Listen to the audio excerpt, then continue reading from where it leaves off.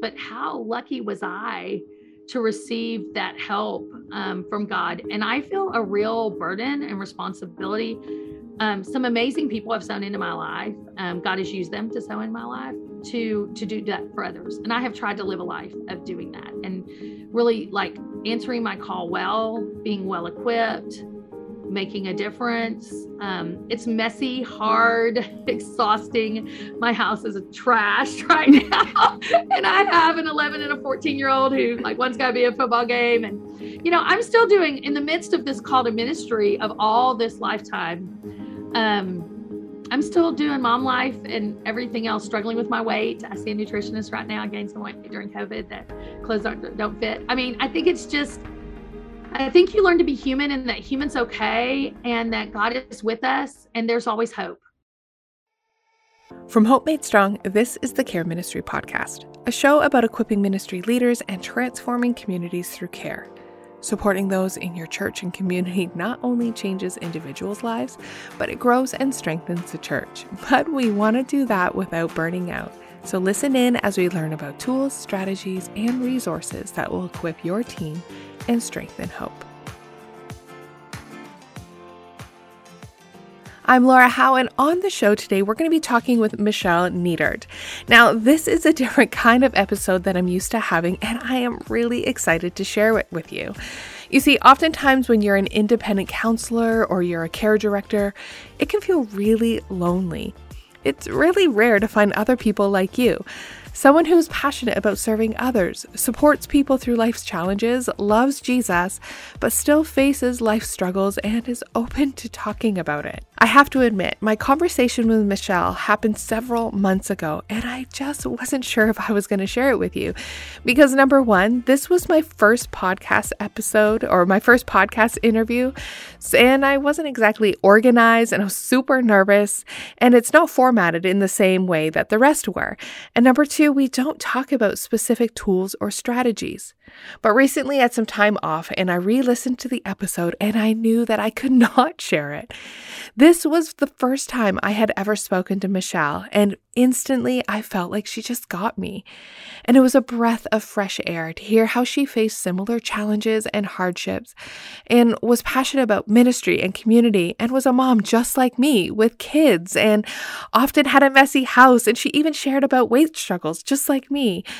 I felt like she was reading my mail, and at the end, we both felt like it was a cathartic conversation. I was so blessed by chatting with Michelle, and I'm excited to share it with you. Michelle was born and went to elementary school in California, but her family moved to Texas, actually to leave a cult. In Texas, Michelle lived in the very same house that her dad grew up in and attended an evangelical church. As a gifted kid, she was busy with activities, programs, groups, and volunteer work. But as early as high school, she was considering a career in counseling. Eventually, Michelle graduated from Dallas Theological Seminary and Baylor University and has worked alongside of Louis Giglio with Life Outreach International and eventually as a staff in church. Unfortunately, her time working in a church abruptly ended when she found herself in the middle of a church split and power struggle. Michelle suddenly lost her job and was forced to work in the school system. While at first she may have been resentful, Michelle shares about how the power of God moved through her life and how each step was used to grow and strengthen her. Michelle is now an author, speaker, clinical director, and founder of a counseling practice called Community Counseling Associates and is located in Texas. The cool thing about Michelle's story, and one of the big reasons why I want to share it with you, is that I think we can all relate to her journey. Sometimes we find ourselves in positions, jobs, circumstances, relationships, and challenges that seem frustrating or even restrictive. In the moment, it's hard to see how God is going to use these times to strengthen and grow us because it just feels really uncomfortable. But I hope that as you listen to Michelle's story, you hear your story. As she shares about her mentors, lessons learned, and hardships she has overcome, and how God has been faithful through it all, I hope that you are encouraged just as I was. We're going to jump into Michelle's story just when she is talking about the mentor that she considers to be one of the most influential in her life. So this man I met, his name was Reggie McNeil, and he really was the first man in my life who ever was like 100% my cheerleader. I think my dad was kind of the traditional view. Like I have a personality more like my dad's. My mom's very submissive and quiet. And here he's got this daughter, full on. But Reggie was like, you're going to be an amazing asset to the kingdom of God. I can't wait to see. I mean, he brought the then president of Southwestern Seminary, like, they all went out to dinner, a bunch of them together. And he brought him home for dessert, and I disappeared. And he's like, I brought him home to meet you. Like, you're going to be a woman someday who impacts this world. And I want him to know your name before you ever show up on his campus. And so he was just and he still to this day, like a book come out or something. And Reggie will text me and just say, he still calls me kiddo sometimes. It's kind of funny because I'm 50, but he'll say, I am so proud of you, kiddo. And stuff like that. He's like, you have made a difference in the kingdom like I knew you would. You have been faithful to your call. And so a huge impact in my life. In fact, really, like, as I wrote this book, Loved and Cherished for Girls, this devotional, he is the one who introduced me to the Father Heart of God, for sure. Wow. And being his on-call babysitter, they paid me like, he had a standing date with his wife every week, and they paid me to babysit the girls. And I got to see even a different view of like what a real faith-filled family did, like every night, like discipling kids. And that really stuck with me. And then in college, I was very fortunate to be at Baylor when Louis Giglio was there with Choice Ministries. And I actually went to England for a summer through Louis' ministry and worked in the Choice offices back in the day. So Louis had a huge impact on my life. I think just getting to watch somebody who's an introvert in ministry, because I'd never seen anything like that before. And then he would say to me, Michelle, do not make eye contact with anybody. I'm like done talking to people. It would just be so funny because I do that. I make friends wherever I go. And like, if you're a speaker and you're done talking, like they'll recognize him and it's all over for him, so, right. But it was such a great experience for me. At the time that I was there with him, he was going through the book, The Stewardship for Significance by Robert McGee, which is all about an identity in Christ. Mm-hmm. And I'm very fortunate to have locked that down at like 19 years old, Wow. And so from there, I had part of my full ride at Baylor was a teaching. And at the time I was so angry about it because I thought if I was a man, they would have been great with me being a religion and psych major. But because I was a woman, they thought, you won't be able to support yourself. And, if you don't marry right away, like, they assume the ministers are going to marry and their wives are going to put them through seminary. That was just the way it was back in the 90s, 80s and 90s at Baylor. And I was like, no, I want to be the minister. And that was kind of hard. I was one of the only women in Greek, and everybody assumed I was going to marry one of those guys. And I was like, no, if I marry them, I have to support them and I don't become the minister. Like, that's not going to work for what I want. And they were funny. And they would always say like, I should get the job. And they're like, why? And they're like, cause I'm the guy. And I'm like, but I make better grades than you. And I know more about the Bible than they're like, you do. And they're like, and you're a better speaker than I am by far, but that's not how it works here. And it would just be so frustrating, but it was reality. It was reality. And we would laugh, joke about it. And I would kind of cry about it probably a little bit too inside. So I started teaching to pay off the scholarship. And then I had a woman discipling me. I was real involved at the singles ministry at Prestonwood, and I was on the women's council there. And she said, why are you not in seminary? Why are you not pursuing this counseling call? So I worked on church staff one summer for Reggie. Reggie brought me in. And what I did was I had been a youth and children's minister already for a while I was Baylor. And then I subbed every church staff position. He wanted me to just try them all on kind of, which is a great gift, So wow. Each staff had a vacation that summer and I did their job kind of. I didn't really lead worship because that would have been painful for people. But other than that, but I did like handle a lot of the dynamics of that just to see what that was like. And when it was done, I was like, we have a problem. And he's like, oh, I know we do. He said, I've talked to the staff, and stuff. And I'm like, he said, first of all, I think Louis ruined you because you don't like church is a business and it works like this. And I don't know if you're going to be able to work for a church because you've been a part of a parachurch ministry that works very different. But I love the way that ministry worked. And then, the other thing he and I both agreed is the only job that I was fit for was his, and in a Baptist church that the odds weren't good at that. So then it was kind of a real quandary. What do we do with that? So at that point, I went on to, like I said, finish Baylor. I was almost done with Baylor at that point. And then I taught in like a dangerous liaison. I don't know, dangerous liaisons kind of school, like inner city, like there were gates. They would like drop them down, gang fights. I was like sexually assaulted by a gang, not sexually assaulted badly by a gang leader, but he stuck his hand up my skirt. I mean, it was like crazy. They had to have escorts me to and from the car because he threatened me when charges were pressed at first. I mean, I had a lot of interesting experiences there. Wow. Yeah. And I loved it. I had fallen in love with the inner city when Louis had sent me to England. And I fell in love with the inner city. I wanted to stay in London, but my dad's like, I said, I think God is calling me here. And my dad's like, you have a full ride at Baylor. You get your booty back to the United States and you can go right back when your degree is in your hand if you want to. But God, until that's done, no, you're coming back home. And so I literally bought my plane ticket like the week after school started. He was like adamant, you're coming home. Because I really felt called to stay. And it's hard when you see a need and you're passionate about that, but I've learned a lot about the fact that even Jesus didn't meet every need here on earth. When you see a need and you passionately feel it, but you have to step away, how did that feel? What did you learn in that moment?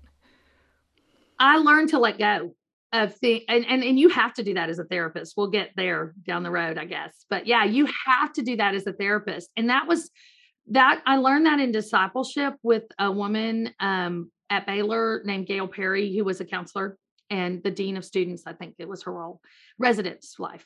And Gail did really interesting work with me. So she counseled me, but she taught me how to be a counselor while she was counseling me. So we spent 2 hours. The first hour was my counseling session, and the second hour was why we were doing what we were doing.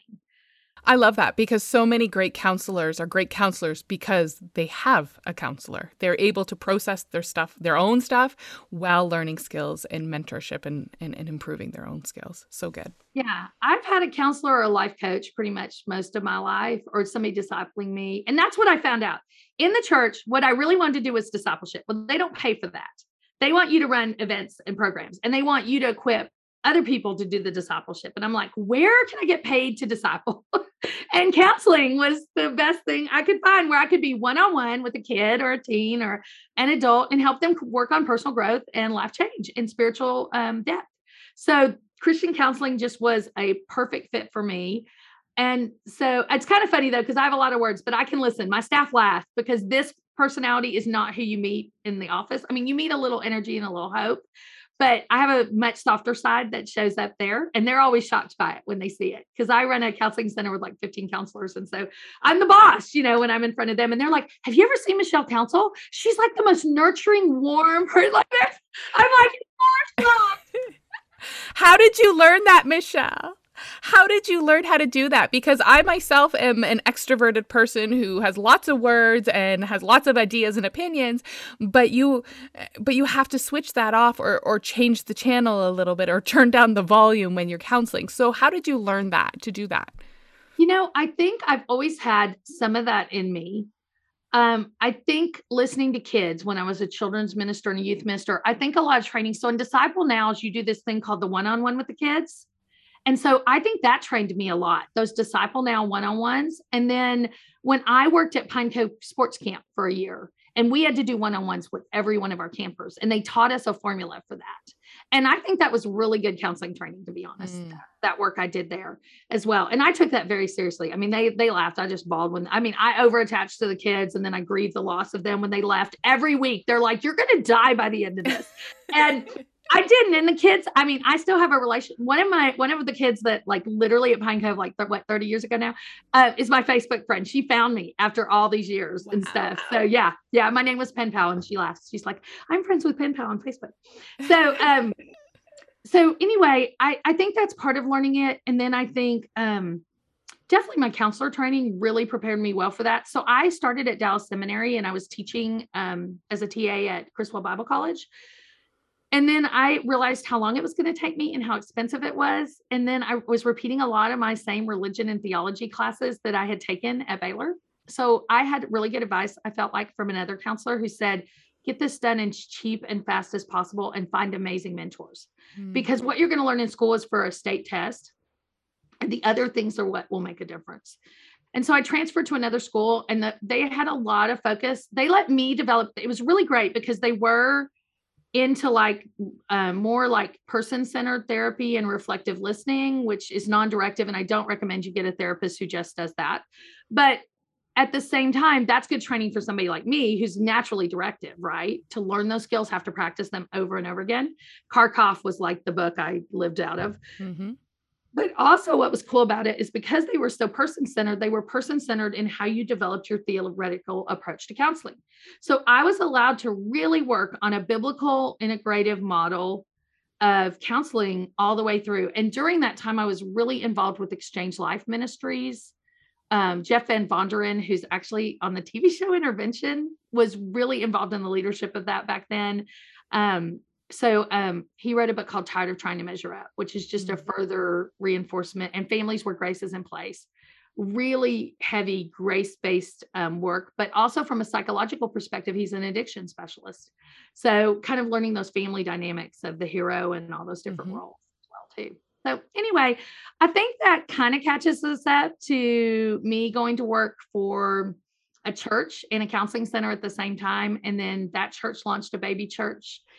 And then the quick story of this is, and I have a post on a friend's blog about when church hurts, the church split and it was ugly and I lost my job and I was kind of used as a pawn in between two men who were both trying to take control of an organization, and basically told I either betrayed one or I was fired. And the information wasn't accurate about the one that I would be betraying. And then I changed the voicemail to our counseling center. I didn't know they'd merged all the lines. And so when I did that, they thought I had done it on purpose to cause problems, and they evicted my counseling. I had a counseling center at the time. I was the director of 8 counselors, and they evicted us all within 24 hours. So a lot of pain, a lot of damage, a lot of trauma. I tried to get another church job and I couldn't do it. I just couldn't trust. I'd go into these interviews and I think, I don't trust these people. I do not. They can say this all they want, but I know there are other motives behind this stuff, and I just couldn't do it. And I remember I was in the most amazing place doing an interview. Can you imagine being in Marina Del Rey, like in North California, on Pebble Beach, right by the golf course, and I'm crying my eyes out going, God, I don't think I can do this. But I still felt this desire to answer his call. And so I ended up going back to work for the school as a school counselor and loved it. There was a school that hired me specifically because most school counselors are not equipped. They had a kid that hung themselves and lived 3 days and then died, and those kids were coming back. And so I became involved in the movement of where now there were not very many at the time. Now there are more on the campuses because we've had so much teen suicide and stuff. I became a crisis counselor, and I actually I was hired out by another school district when I got married to develop a crisis counseling program for it. And I still consult with districts around the area about like what are the facets of a crisis counseling program? What does it need? How do crisis counselors reach kids well? How do they function within the culture and the systems of education and things like that? So I left that job when I had my first child, and somehow a counseling center got formed again underneath me. Some of the school counselors wanted to work for me. They wanted to get their licenses. And so they filled out my paperwork. The school paid for my training because I was using interns in the school as well, and multiplying myself kind of through that. In fact, they literally replaced me with 3 people when I left. They laughed. They were like, we knew it was going to be bad. We didn't think it'd be this bad. Within 5 years, they replaced me with 3 people. It just kind of slowly grew and stuff like that. So, and so I've been running the counseling center for a long time, speaking locally a lot because my kids were young, and doing very little traveling. Before that, I had spoken. I didn't really talk about this. So during the time I was out of seminary in my counseling training, the church I was at had a partnership with John Townsend and Henry Cloud, their ministry. And so we were like piloting small groups for them and things like that. It's funny. I'm going to interview John later today, and I'm so excited to see him. I haven't seen him in like 20 years. So this is kind of like Boundaries had just come out. Like it was the only, but a couple other books were out, because about the time that was all happening, they were going to launch Boundaries and Dating. And these were 2 married guys, older. And here I was, this young, blonde, 25-year-old female. So I began to use their curriculum a lot and speak all over the country on boundaries for women and boundaries for dating, usually when they couldn't afford them. or it didn't fit, like John's like, me talking about marriage and dating it's not the same. Like Equally Yoked would rather have me come in. That was like back in the old days. I don't know if people realize this, but before there was like Match.com, you had these local Christian dating organizations where they had activities and they had books you looked through and you picked out and you left a voicemail for somebody you might want to meet. Yeah. So I literally would speak for Equally Yoked on boundaries and dating. And I did like these huge single seminars and stuff like that. And just kind of talked about the principles that they taught in the book. Totally giving them credit. I'm going to tell John today, I never ripped y'all off. But anyway, but in that, when you teach something like that all the time, it really become the master of that material. And I had spent time with them in both Dallas, Henry in Dallas, at the Heights with different projects that we did. He would come in to speak sometimes. And then with John in California. In fact, I was at a real cross point before the church split. I had considered I had talked to one of their people. They were like, that Henry had talked to me and just kind of mentioned it, that they would have loved for me to work for New Life and move to California. It's very expensive to live in California as a single woman. So that didn't seem to make a lot of sense, but it's interesting because they've had a huge impact on my counseling approach for sure. So now I have a counseling center and I have felt the call for a long time to write and speak. I didn't want to do it too young. So this has changed in the culture. So when I was 25, I was the youngest person who ever went to a writer's conference. And I was told, you don't publish till you're 40. Like they won't even take you till then. They are looking for maturity. They're looking for experience. They're looking for wisdom. But I started contributing to books and things like that. And it was funny because then during that gap time, I had my kids and I really felt the call to do it, but I didn't want to because my kids were little. But my sister, Melissa Spolstra, who is about to release her next Bible study with Lifeway called On Isaiah, was publishing Bible studies and had done an offshoot trade book because she'd written these articles, like she and I both had written for Lifeway Parenting. And they were taking some of hers and putting them together in a book called Total Family Makeover.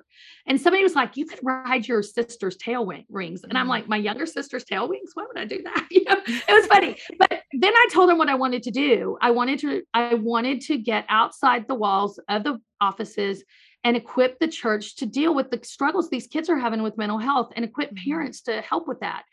And man, everybody was interested in that. So at that point I had an agent, and I guess in a way, the rest is history. I have a book coming out in the spring, a book coming out next fall. Maybe we're working on that timeline. And then 2 children's picture books, a permanent series coming out and these are all with co-authors in 2023. So I'm busy for sure. That's amazing. So it sounds like obviously you told your story in the wave of the challenges that you faced. How do you think those challenges contributed to what you have now? Like what resilience did you grow from all of that? I've been thinking a lot about that because I told you I've Carey Nieuwhof. I'm listening to Didn't See It Coming this month. And he talks about the burnout from ministry. And I think I got pretty close to there after the book launch. A book launch is just an exhausting experience. It's awesome and exhausting all at the same time. And then now I'm listening to Andi Kalber's Try Softer. And she talks a lot about like managing our pain. And I didn't even share all the stories. There was a really painful experience when my parents left the church to go to the other church in my hometown. That did not go well with that other pastor. Because half the board my dad ended up taking with him to the new church. And I became a target kind of what my dad left behind. He was pretty angry and I was the person to shoot at since I was still there. So I think all of it has taught me great things, that God is my father. Like I don't idolize any man.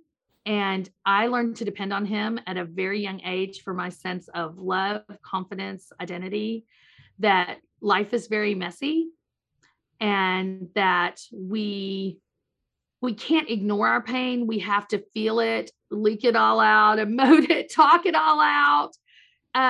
But there's healing on the other side, that people, the church is not God.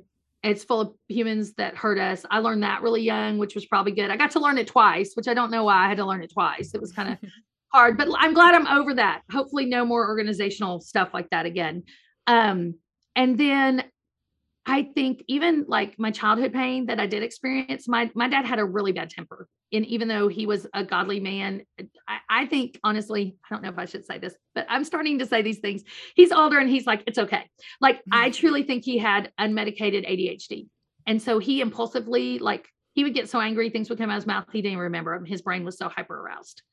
And he said some really hurtful things that I had to undo the damage of when I was in college. But how lucky was I to receive that help from God? And I feel a real burden and responsibility.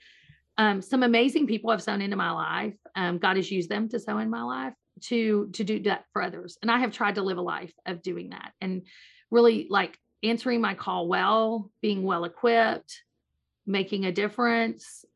It's messy, hard, exhausting. My house is a trash right now.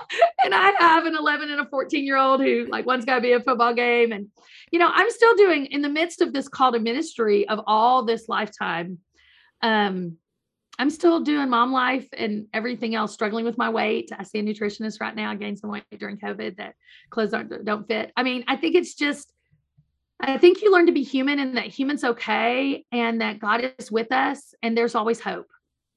And I think you then get to walk beside others and help them find that strength and that truth and hope and stuff. I get really emotional when I talk about this stuff because it's amazing what goes on in the counseling office. People ask me, like, how long will I keep counseling? Like, I'm going to become this speaker and author and quit. And I'm like, until God forces me to, because sitting beside people in their pain is the greatest privilege. I think it's the hardest, least pay, like poor paying, tough privilege that anybody can experience. And I tell my staff that, like, this is work you don't do if you're not called to it. It'll kill you. But if you're called to it, it'll be the hardest, most rewarding thing. I'm over 20 years in, 2 decades into this, that you will ever do in your life. And I mean, I had amazing family sessions on Wednesday night, and helping this girl, like she literally said to me, why can't my dad be a dad? And I'm like, and he's sitting there beside her. He doesn't know how. He's telling you that,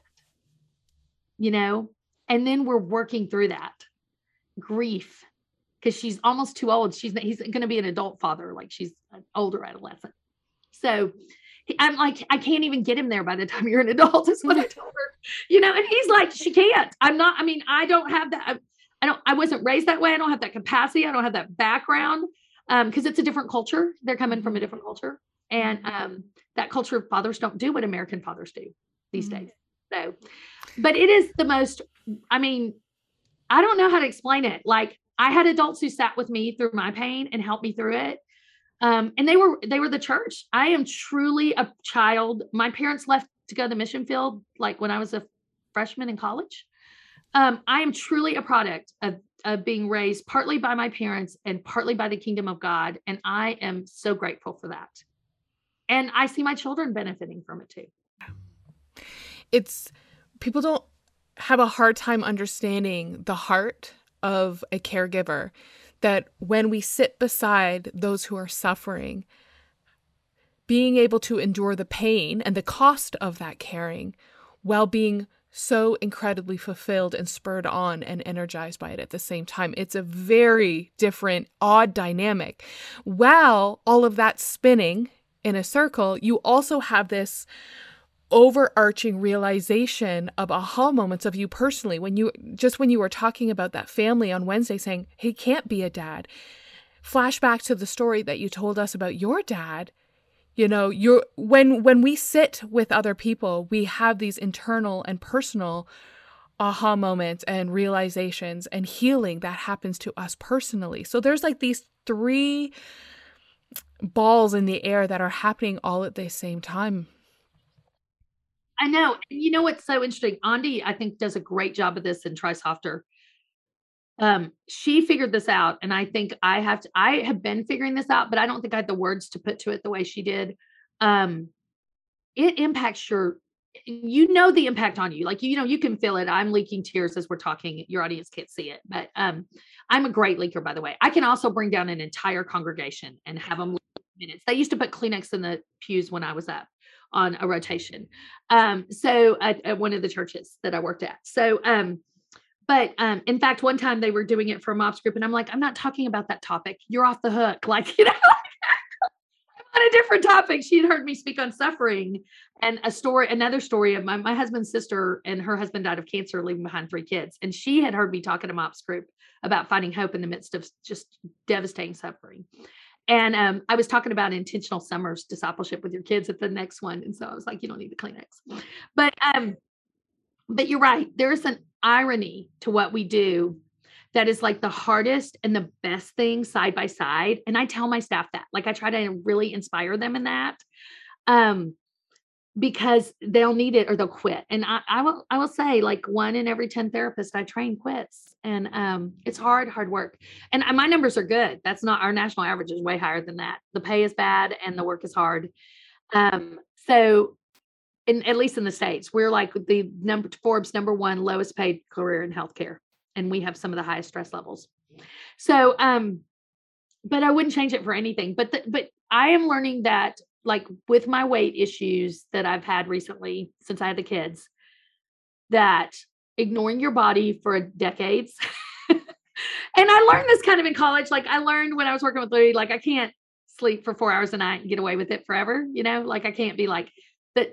Like, there's no such thing as a part-time ministry job. So I can't be like almost a full-time youth and children's minister, pull a 4.0 in college, volunteer for parachurch ministry. Like, there's a point where that all kind of starts to come crashing down and it comes out of your sleep. And then at some point that's not good for you. So I learned that in college, but I think, like, I'm working with the nutritionist because I don't honor food with my body at all. Like, I eat during sessions. If I ran over and the next client wants to come in, you know, I don't want to make them wait. So if they're okay with me shoveling food down my mouth, I'll do it during a session.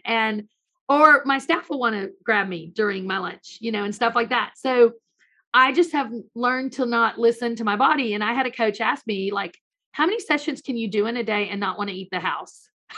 Like, that was a hard thing to figure out. Like, I had to cut my session numbers back because my kids were little and they were in preschool 2 days a week. And then I had some help come in and help me. And so what I decided to do was work like these 2 10-hour days. And then I could be home with my kids the rest of the time. And I was doing like back to back, not even taking a 15-minute break in between sessions. And so over time that wore me out, you know? And so now I'm learning to honor the work I do and to take better care of my health. For the most part, it's still hard. Like, today is going to be a great example. Like, we got started late and I've got another interview and then I've got something else right behind it. So I'm trying my best to set aside time, not to shovel food in and to eat a meal and to honor nutrition and even honor my body in that and be mindful and all the things we learned. I'm an eating disorder specialist, so I've known all this for years, right? But it's so hard to apply to ourselves, though. We know it, but it's like, oh, for my life. Okay, now this is really hard.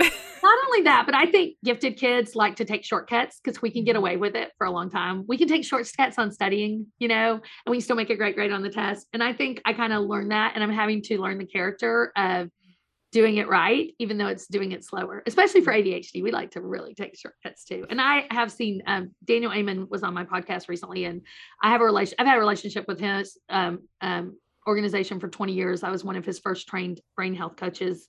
And I had scans done. He offers them in our area and he offers them at a discount to mental health professionals. And I really learned, if you look at my brain scans, I have an ADHD brain. So yeah. That's fascinating. When I learned and read more about his stuff, I was like, oh, I wish he could scan my brain. I've always wondered. I know. I'm telling you. So I'm 50. So I saw him on PBS in the 90s when I was just getting trained as a therapist. So for me to get to talk to him on a podcast and then to get my brain scanned at his clinic was like a fangirl moment. It's a bucket list. It is truly some of these things. I'm very grateful to God. I jokingly told one of my co-authors and she's like, I will kill you. I told her, like, some of these things that are happening, like, I could die next year and feel like I have lived a very full, amazing life, but I have children. I'm not planning on dying. And she's like, we have contracts. You better not, you know, like, she's so funny. She's like, you are not finished, child. I know sometimes you wish you were, because this is hard. People want this work, but it is hard work. It is emotional work. It is like you kind of said you said something earlier and I kind of shouldn't have, but I corrected you because I'm so used to working with young therapists. It is work where we feel like we're selfish if we do what we should do to take care of ourselves and our businesses and our families. I just saw this. I was in a Facebook group of therapists, and one of them said, why do we charge these exorbitant fees? And I'm like, these fees haven't changed in 20 years, but everything else in my life has gone up by 50%. My family's expenses are 50% higher. This business that I know the actual numbers. I have an accountant. I run profit and loss statements. They're 50% higher. The fees haven't changed, and some payers are bringing them down. We're the lowest. A speech therapist in this area makes double what I make. A physical therapist makes triple to 4 times what I make. And I have the same healthcare costs. I pay the same price for my software and my office and my staff. And so I short myself there. They have these staff that take care of them. We can't afford that. And so we are a profession that has been okay with not taking care of ourselves and not making what we need to make. And then I feel bad because when I do charge that amount, that's a car payment for a family, and who can afford that to get their kid help? It's a really tough situation that we're dealing with in our country. And that's where I think what you're talking about, Laura, is so important. We need the church. We don't need the church to pretend to be untrained therapists. I'm a big non-fan of that, even though I do believe in quality lay counseling training. But we need the church to walk in community besides people and help them while they heal. And that's why I have a great partnership with Hope for the Heart and the International Christian Coaching Institute, because they if you go to, I'm trying to remember. I'll give you the link, but if you put it in the notes, I have a discount code even where you can get quality lay counseling training, not to become somebody's therapist, but to become somebody's listener and supporter. And we need the church to be that, not in place of therapy, but often in addition to therapy or as an adjunct where they work with me every other week. And then they have this other support from the church that can handle the less intense, like medical coordination and severe trauma and things like that. And so I've been training Stevens ministers since I was a young therapist. I totally believe in the lay work of the church, and we are more desperate than we've ever been. But the reality is the American church, at least, I don't know, it's like in Canada, their members are more busy than they've ever been. Yes. And they do less one-on-one. I mean, we're lucky to get them in a small group. Right. And it's more big events. And so the thing that we need, that mentorship, that discipleship, that adult, I am that person who does that in a kid's life. It's kind of sad in a way. I think what I would rather see is me equip parents to be able to be that compass in their kid's life. But in order for that, and John and I are going to talk about this today, the parent has to become emotionally healthy and mature. Yes. Yes. And some people want to do that work and some would rather outsource it. And then I'm okay with that. If you don't want to do the work, outsource it to me and I'll take your kid on. Yeah. So let's jump into what you are doing. We've talked a lot about you, ministry, caregiving, all those awesome things. Let's jump into what you're doing. Tell us about how you impact the church and support the church in supporting kids. Gosh, that is such a huge question these days. In the past, it has been, I believe if you are a counselor in a community, you are part of the community of which you counsel. So I have great relationships with almost all of our local churches. People always ask you, how do you build? I mean, I have a counseling center that I could grow as big as I want. I actually shrunk it. I had 3 locations, 26 staff, and they were all growing again. And I was like, I don't want to run this. This is not what I feel called to do. And so I did a very rare thing. I actually pulled locations out, pulled staff back in. Some staff left. I didn't replace them and shrunk it down. But when you're in community, you serve the school well, you serve the local church well, you come in and speak, you slide that fee and find that practicum student who's in training, even though I don't love training practicum students always because it's hard. They are fresh and green. But that's a chance for somebody to access low-cost counseling with somebody like me watching over it and who's got a lot of experience. So I do that because of that. So I run a counseling center and we're doing that. There are 2 locations and there are 9 offices and I don't know. I never can know the exact count of the staff unless I go look on the website, but there's generally somewhere between 12 to 15. During COVID, we kind of our numbers look weird because of telehealth. I don't know. And then I do travel nationally and speak to Christian schools. I speak to public schools because I can keep Jesus out and keep the principals in. do parent trainings, do suicide prevention in like public school assemblies, chapels, things like that. Speak to women's ministry a lot. My next book coming out is called Make Up Your Mind, and it's for women about overcoming negative emotions with a Christian mindset using scripture. It's co-written with Denise Pass, who is a Bible study scholar. She's working on her PhD. She is just so deep. She's kind of deep, and I'm kind of like practical, is what we kind of laugh about. And so I have a counselor's corner in each chapter of that book. And it's like overcoming the depressive mindset, the anxious mindset, the victim mindset, just different mindsets that you experience. So these would be, this is like a resource or a tool that care pastors or pastors can use when with their work with their people. Yes, that. And not only that, but somebody could pick it up and use one chapter, year and month of their life, and another chapter, another year and month of our life. That was kind of our goal in creating that tool. And that's why I was so interested in joining her on that. I have a book already out for girls called Loved and Cherished. And somebody's like, why would a counselor write a devotional for girls? Because tween girls don't read nonfiction. They're not going to read how to have a self-confidence or how to have an identity in Christ. Their parents will buy that book. I bought that book for my daughter. It just sits on the shelf, but they will read 300 words, which takes less than 3 minutes a day, where they can learn to connect with God, begin to embrace a different mindset, which is that cognitive behavioral therapy piece. And then Lynn and I both worked really hard to put a practical tool in there. Like, one day you might carry around an object that just reminds you God's always with you. Simple things, a worry box. We use the worry box in the therapy office. Mm-hmm. And that's a freebie that I offer on my website, yourmentalhealthcoach.com. You can actually learn how to make a worry box with your kids and do that kind of thing. And we did it with the girls in the Loved and Cherished online camp. It was so much fun. So I've got that devotional for girls. And then I have another co-author that Lynn and I have another devotional coming out for kids. I don't know if I'm allowed to say the title yet, but it's going to be about managing your emotions. I'm super excited about it. It's going to cover the 4 basic emotions in a devotional for kids. And it's hopefully going to come out sometime around the fall of next year. And then in 2023, Tama Fortner, who's an amazing children's book author. In fact, she co-authored with Louis Giglio. That's kind of how I learned her name. And then we ended up connecting. She and I have a picture book series coming up for parents to read with their kids called God, I Feel. Like God, I feel sad. God, I feel scared. And it's introducing the emotions, helping parents learn how to not just like Jesus up the emotions and move past the emotions, but not oversit with their kids in the emotions too, but like finding that balance of helping kids identify emotions, process through emotions, compassionately manage their emotions with the Word of God. A little bit. There's a little bit of that sprinkled in, but mainly just that introductory concept that then managing your emotion. Well, I think it's going to be called managing your emojis. I think I can say that. Isn't that cute? So fun. So fun. I know. I'm so excited. There's some talk about will it last? Will it be evergreen enough? But I'm hopeful. And maybe this will be good. You see, everybody reacts that way. So maybe my publisher will be like, yes. But because the kids like that idea. Although my son, the therapist kid, likes let your feelings flow. Oh my goodness. But I don't think the average kid would think that was fun. No. So only a therapist kid would think that's a good idea.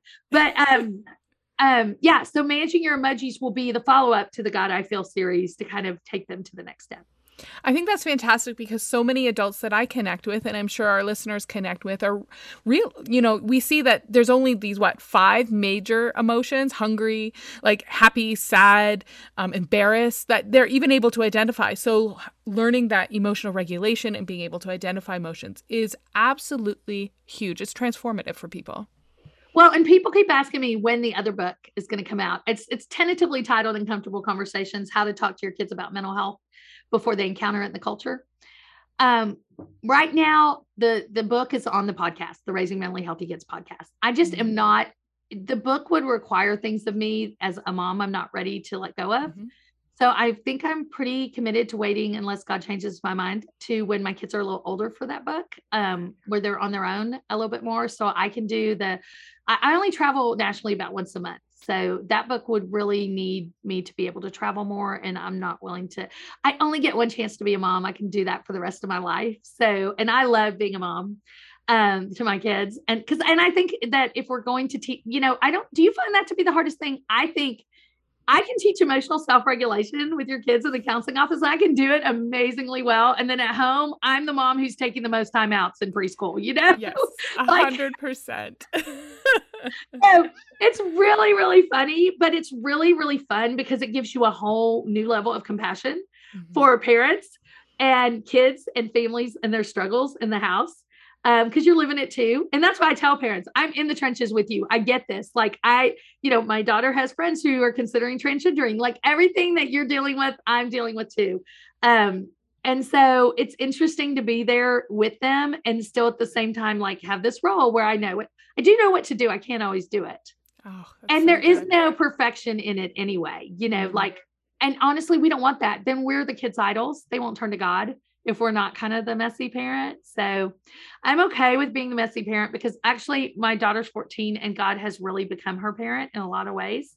And it's kind of sad because I'm like, I miss my role in that, but I'm also so grateful that she is already learned a secure walk with God. And like, when I try to get her to look at some of these books about kids and their problems, she's like, Mom, I don't have any of those, she has the normal ones, the insecurity, the struggle with the world and a walk with God, holiness, but she was so funny. She's talking to me one day and she's like, I feel like I lost my testimony during that time. And we talked about it was during my book launch and it was a huge drama in our family. I'm like, honey, if that 6 weeks of your life is your whole testimony, you've done amazing. Just be careful you don't hit pride because that's a big struggle with some leaders and Christian kids and stuff like that too.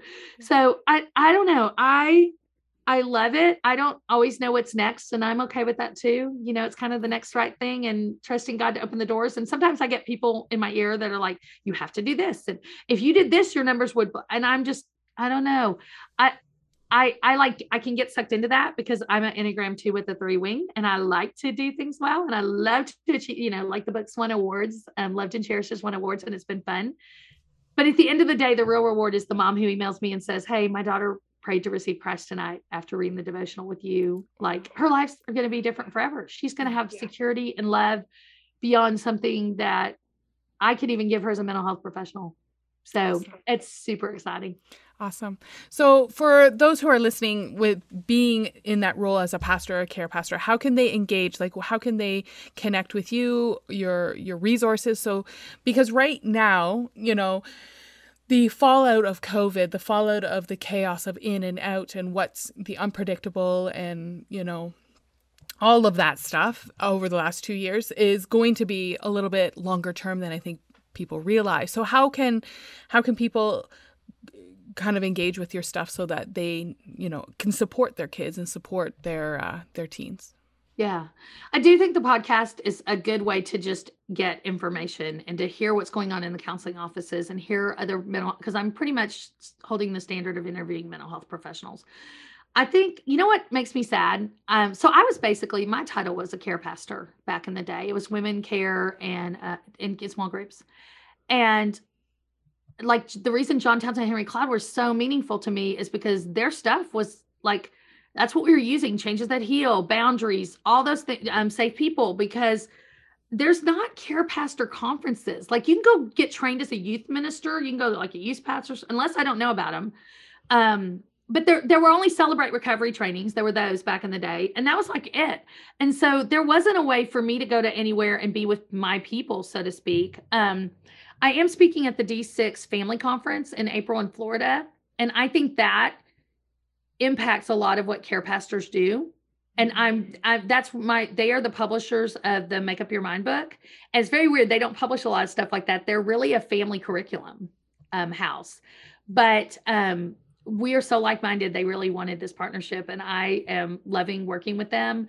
I'm going to be equipping children's pastors at the Children's Pastors Conference in January in Florida. I'm getting to go to Disney twice in 1 year. That's a pretty good deal. On mental health, managing the mental health within. I think children's ministers are family ministers, really. Mm-hmm. Absolutely. They really are ministering to the family. They're the ones who touch those people. And so equipping them to prepare these parents to deal with their mental health challenges. And then on Instagram, I'm always putting out stuff there. I feel kind of bad asking people to come find me on social media. It's the weirdest thing because ideally I don't want a mom in the trenches on social media all the time. That's not a great idea, but I do need to reach her and equip her. And that is a way I can give information out and she can find it quickly. So Instagram and Facebook are great ways to interact with me. That's where I'm the most active.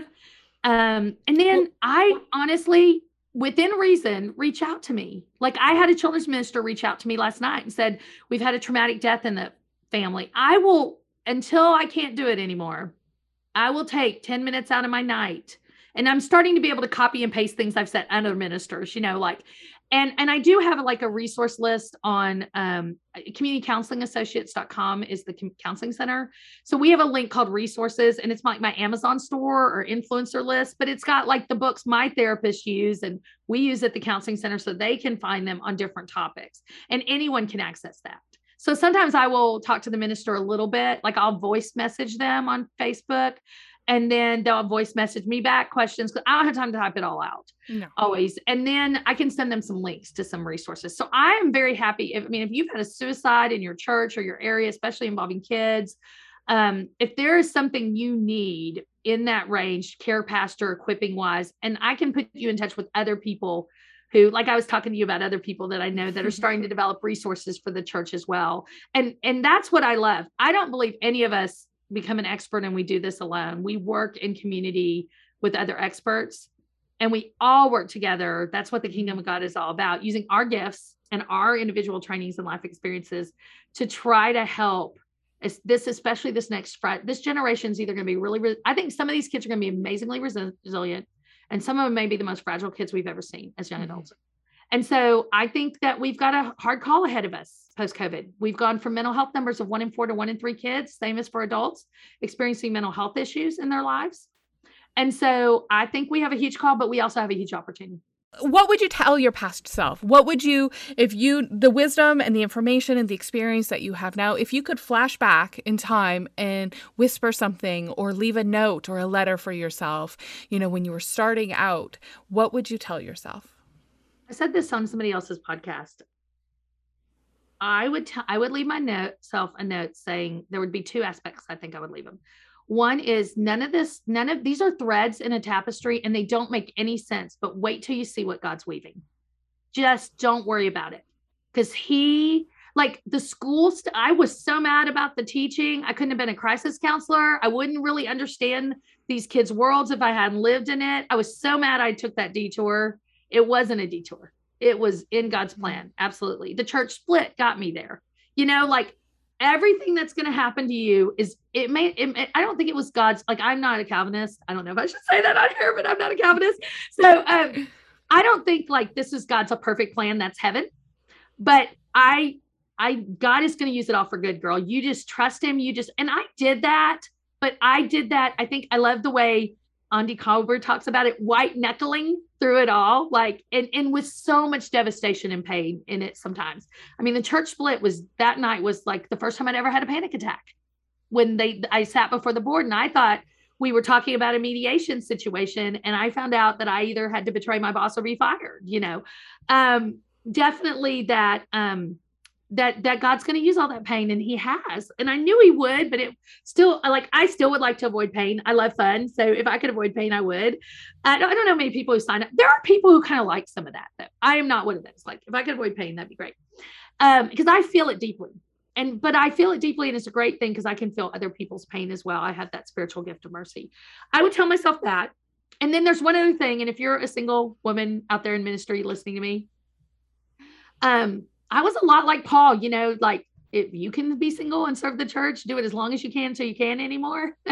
I really wanted to have kids, and I wasted a lot of mental energy worried about that and trying to fix something that wasn't even broken in me. I am married, even though my husband that's a story in and of itself. He went to Bible college after we got married and now has struggled with his faith the rest of our lives together after I did everything right and found the guy in church, and now I'm with the guy who barely wants to read the Bible.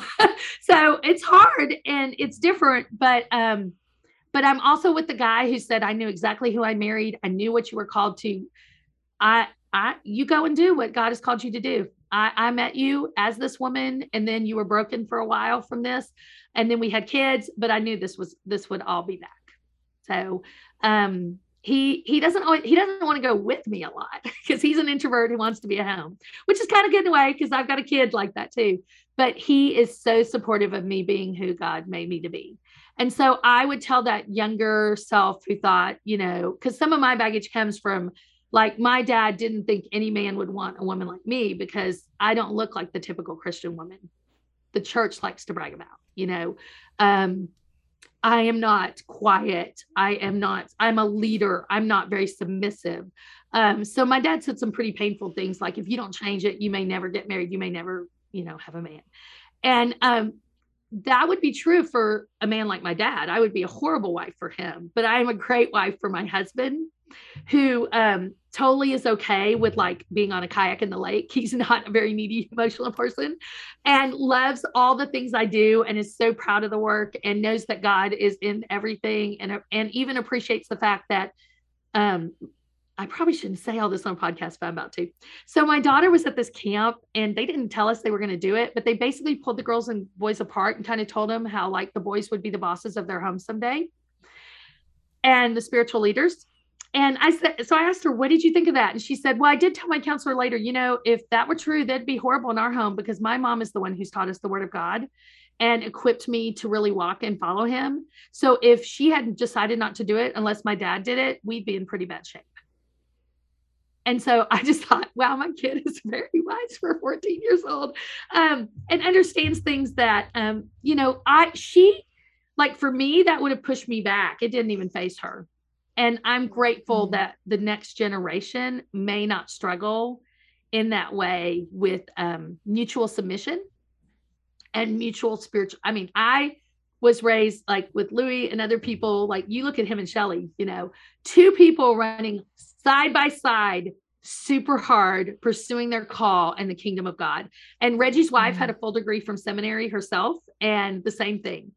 And so I've had great role models of that dynamic. And I hope my husband someday will reclaim the fullness of his faith so that we could walk more side by side. We do marriage conferences together, but I do most of the teaching and he does a lot of the heckling, which is actually super great. I mean, couples have taken our same seminar at our church, local church, twice when we were like newly married, because they're like, oh, we got to come back and see what Drew's going to do to you this time. Like, it's hysterical to watch. It is funny to watch a marriage counselor's husband in the room with her and just some of the interactions and stuff like that, because we're very different. And it's what most couples experience in their lives and their offices. So anyway, I hope I did a good job answering that question. I would tell you did a phenomenal job. Yeah. I would tell my younger self that, these weird threads are going to like make a great tapestry, just like Reggie said they would. You are going to be called and you are being equipped and you will impact the kingdom, and all the setbacks God has restored everything. My husband broke up with me. We were dating at the time the church split. He has restored. My center is bigger than the center that, at the church that split. Everything he has restored, and then he has multiplied. Amen. Awesome. Thanks for listening. I encourage you to put what you've heard today into action. How are you going to be intentional about building a culture of care for both yourself and for others in your church? And don't forget, if you want to be reminded when an episode goes live, make sure you subscribe. Thanks for connecting and take care.